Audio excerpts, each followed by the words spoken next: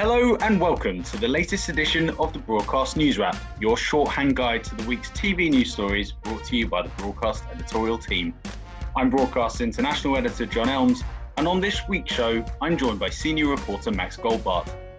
And on this week's episode, we will discuss the strengths and limitations of the BBC's multi-million pound diversity content fund announcement. We will also be hearing from Insight editor Jesse Whittock's exclusive interview with Romesh Ranganathan, and we will be discussing the launch of Broadcast International's new editorial strand, the Distributors Showcase.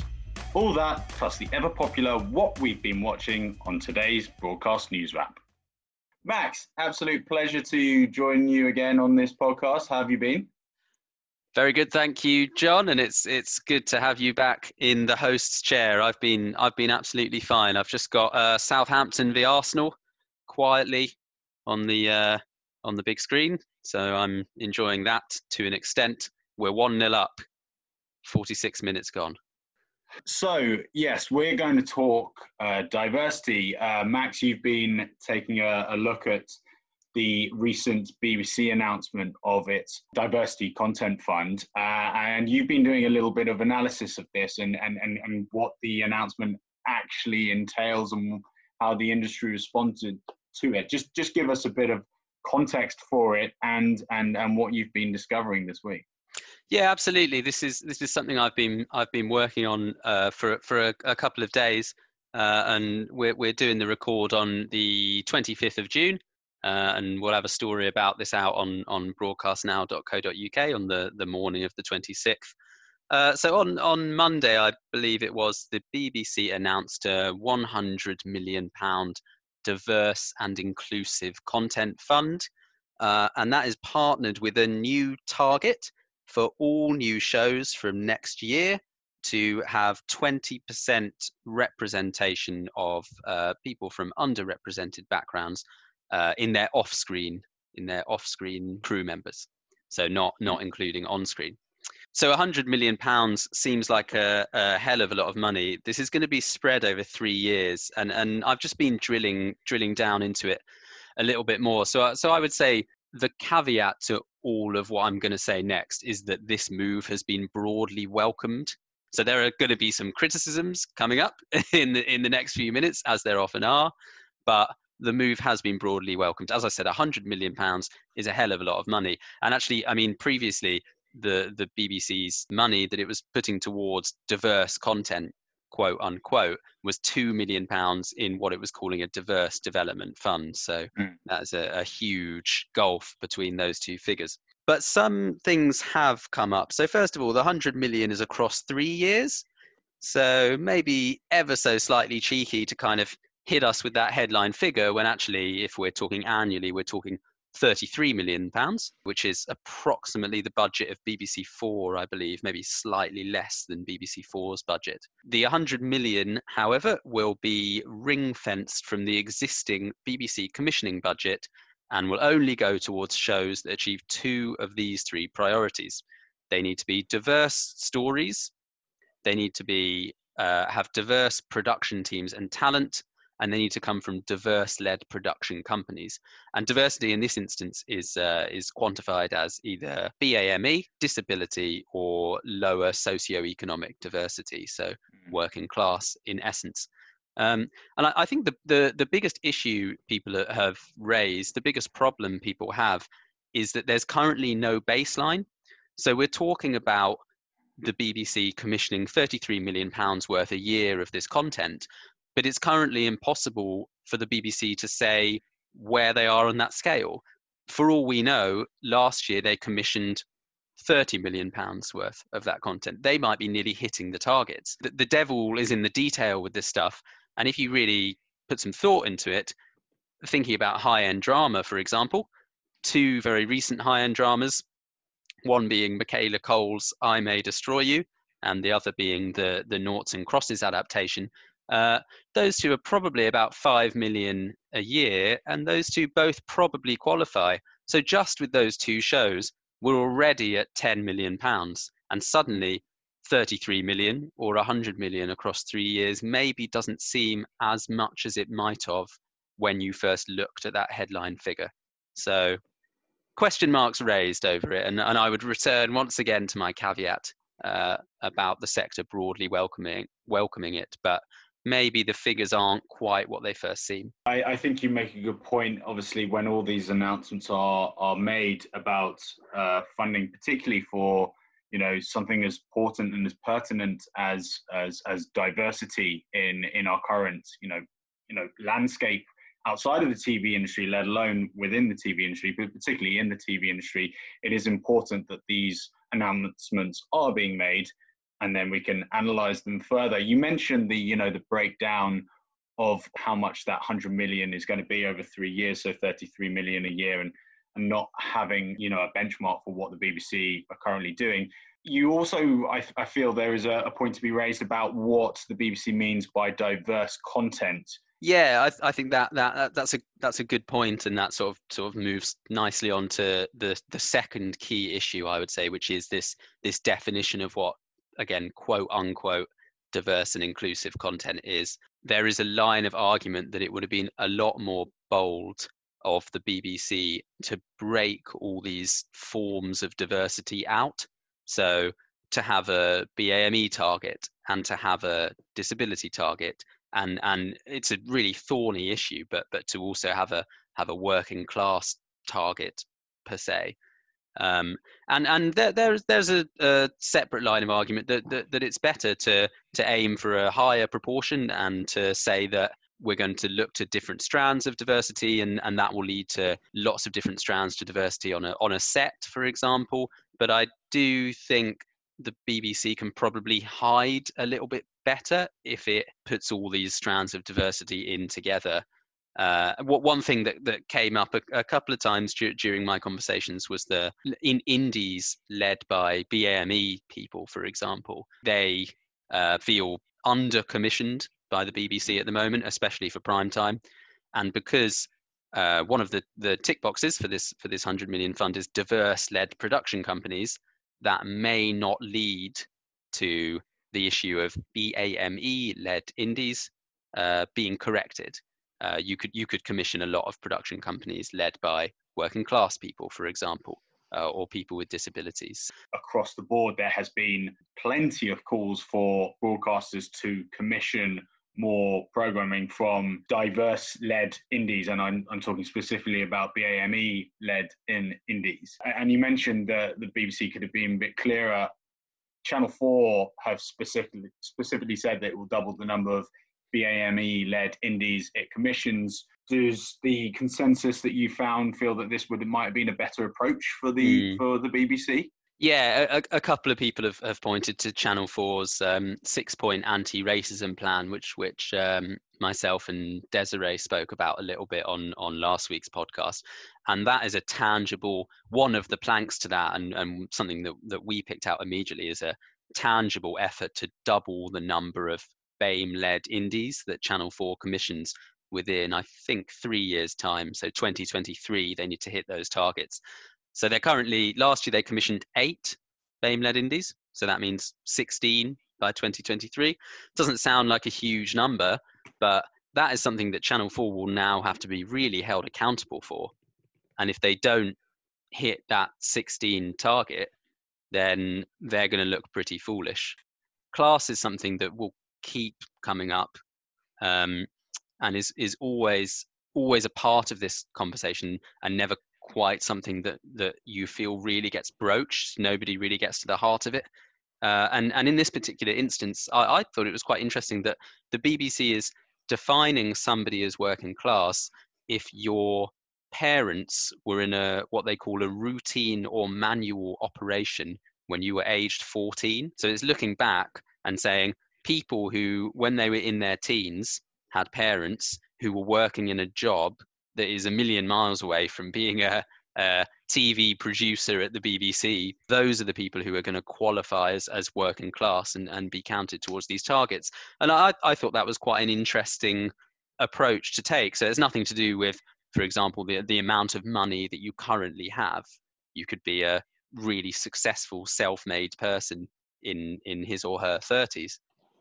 It's all about where you came from. Quite an interesting approach, and possibly does away with the coffee culture issue, maybe. because the likelihood is that if you were 14 years old and your parents were working in a routine or manual role, they are less likely to know said TV producer at the BBC and to introduce you to said person. And we all know how that industry cycle kind of ends up never stopping, basically. Yeah, sure. Absolutely. Well, I mean, it's another fascinating aspect of the conversation that we're having about diversity in the TV business, the ongoing conversation and the conversation that will have to continue for a long time about TV's the industry's limitations and steps it needs to make diversity and inclusion, part of the everyday fabric, as opposed to a bolt-on or an ad hoc decision, which is, numerous people have said is currently the case in the industry. So take a look at Max's piece on broadcastnow.co.uk. It's a very insightful piece, and will just form part of the wider conversation. Insights editor Jesse Whittock spoke to TV star Romesh Ranganathan earlier this week about the diversity strides, or lack thereof, being made in the TV industry, among myriad subjects covered in their conversation. Here is some exclusive audio.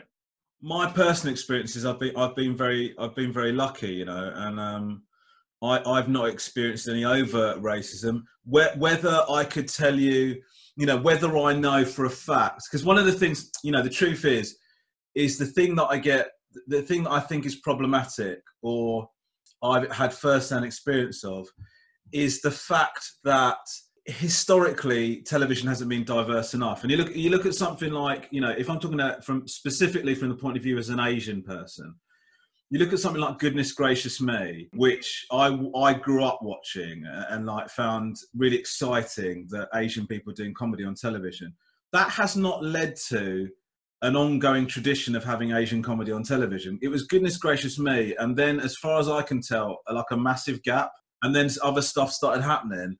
And that is for whatever reasons. There's a number of reasons. There's lots of different stories, lots of different arguments about it, that people think that Asian comedy is a genre, that people just weren't looking for stuff from those worlds. That, and I've heard stories from friends about where they've tried to get a sitcom away or something away, and they said, we've kind of already got this kind of script, and that kind of script means with a black lead, or with a black family centered at it. So there's all that shit. And so I think, the truth is, I don't think, it's not happened the way it should have done. People of colour are not, they don't have to do a show where they're making some sort of cultural point or some sort of representation point. They could just do some bullshit. Only Fools and Horses, but with black people. That's not a pitch, by the way. But do you know what I mean? I just mean that should be par for the course. It shouldn't be there's a black sitcom. Have you seen this black sitcom? That should happen. There should be more representation across the board. And so this is overcorrection, or not overcorrection, but there's a sudden sea change. But then what happens is, the problem with that is, it then makes you a representative for your ethnicity. So, you get, mate, the number of times I get to see a tweet where people say, why Romesh Ranganathan's been booked for that show, and they make that insinuation. Now, why is that person making that insinuation? Because they haven't seen enough Asian faces on television, and they haven't seen enough faces of colour on those types of shows. And so when they do, they have a reaction to it, and they assume it's tokenism. If that had been happening, for a longer time, people wouldn't even think to level that accusation. Why they wouldn't even think to. It's the same thing when more women. They made a big thing about more women going on panel shows, and then every single woman that was on a panel show suddenly is a representative for their gender. Women. Yeah.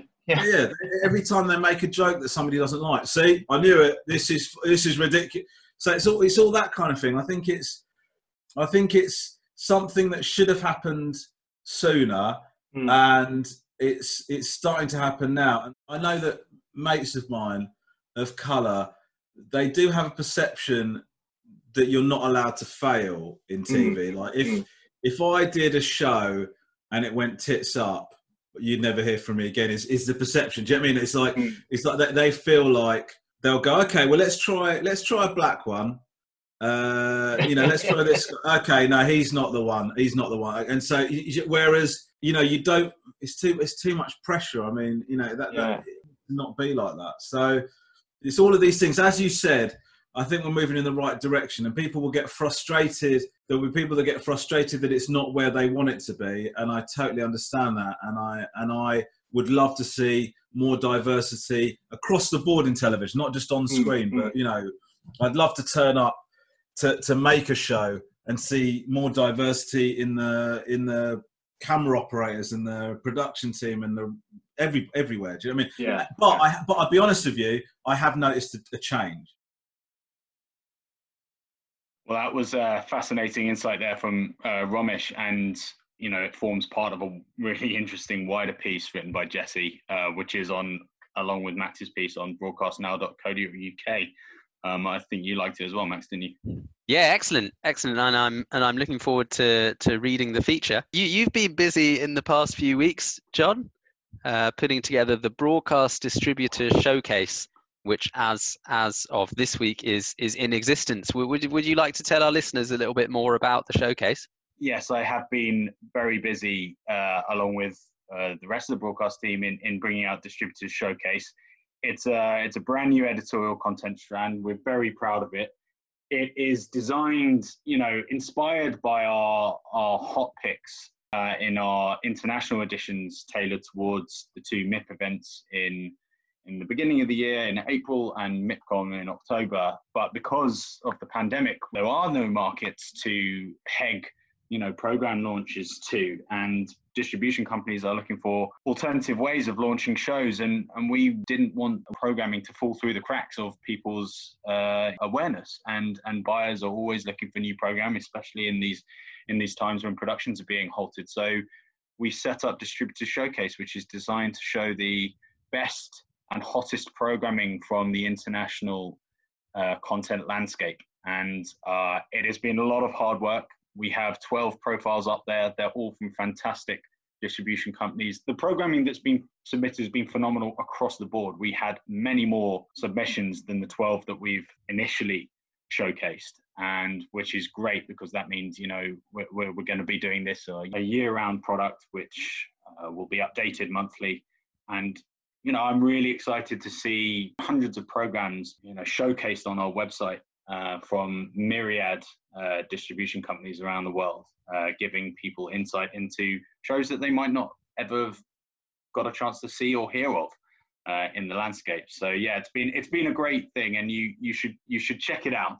I'm not just saying that because I helped create it, but you should check it out anyway. And I hope you'll indulge me, Max, in giving the link broadcastnow.co.uk/showcase. Indulged aplenty. It's well worth a look. And now it's time for everyone's favourite segment, which I think is now becoming the catchphrase for the Broadcast News Wrap. It's time for everyone's favourite segment, what you've been watching. Max, what have you been watching this week?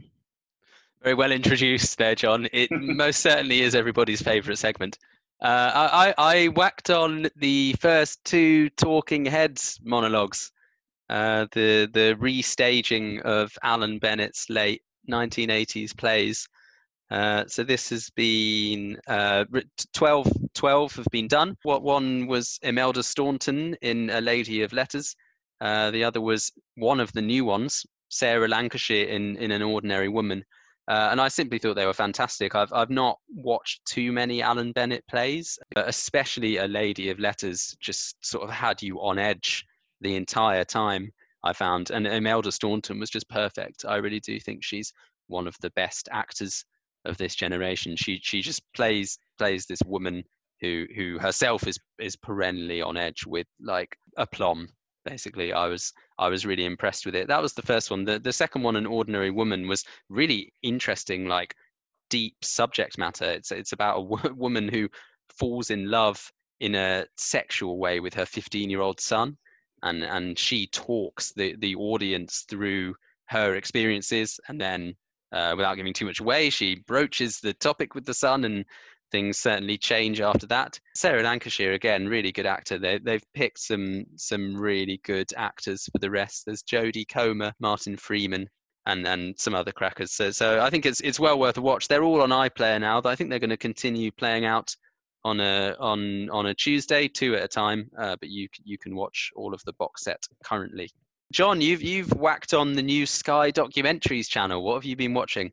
Yeah, I've actually been watching a hell of a lot of TV recently, but one thing that particularly grabbed my attention was, as you mentioned, the new Sky Documentaries series of Mics and Men, which is a documentary about Wu-Tang Clan. I mean, I really like Wu-Tang Clan's music since my teens, and have a fair amount of knowledge of them. But I think the really important part of the documentary, for a start, they have the documentary has all remaining members who are alive of Wu-Tang Clan combining and talking about their history and their story, their careers, but also some seriously high profile talking heads and contributors to factor in. And it's a really, really well made documentary. It's got some fascinating insights into their lives and how they grew up in Staten Island and Brooklyn, and extremely pertinent for the times that we live in. Obviously, the current rhetoric around current affairs in response to the Black Lives Matter movement has been obviously on most people's agendas, which is right, and this show kind of adds to that conversation through the prism of quite genius group. I mean, Wu-Tang Clan were fantastic, and they're very TV like as well. They've done a lot of stuff on content, be it through film. They have a lot of martial arts influences in their music, and they're quite a TV friendly musical act to follow. And I've been very careful not to binge it all, because it's 4 eps and it's extremely watchable as well as being fascinating. So I've been making sure that I've not just binged it and I'm just watching one episode at a time. Good stuff. Well, I couldn't know less about the Wu-Tang Clan, so maybe that's my next foray. Absolutely, definitely worth a watch. Thank you for listening to this edition of the Broadcast News Wrap. Please make sure to follow us on Twitter @BroadcastNow, and check into broadcastnow.co.uk for more news and analysis. I'm International Editor John Elms, and I've been speaking with Senior Reporter Max Goldbart. Please do check out this week's podcast, plus all previous episodes of the News Wrap, on Spotify, iTunes, or via our website. And don't forget to tune in next time for more News Wrap as we bring news and analysis from the television landscape. Goodbye.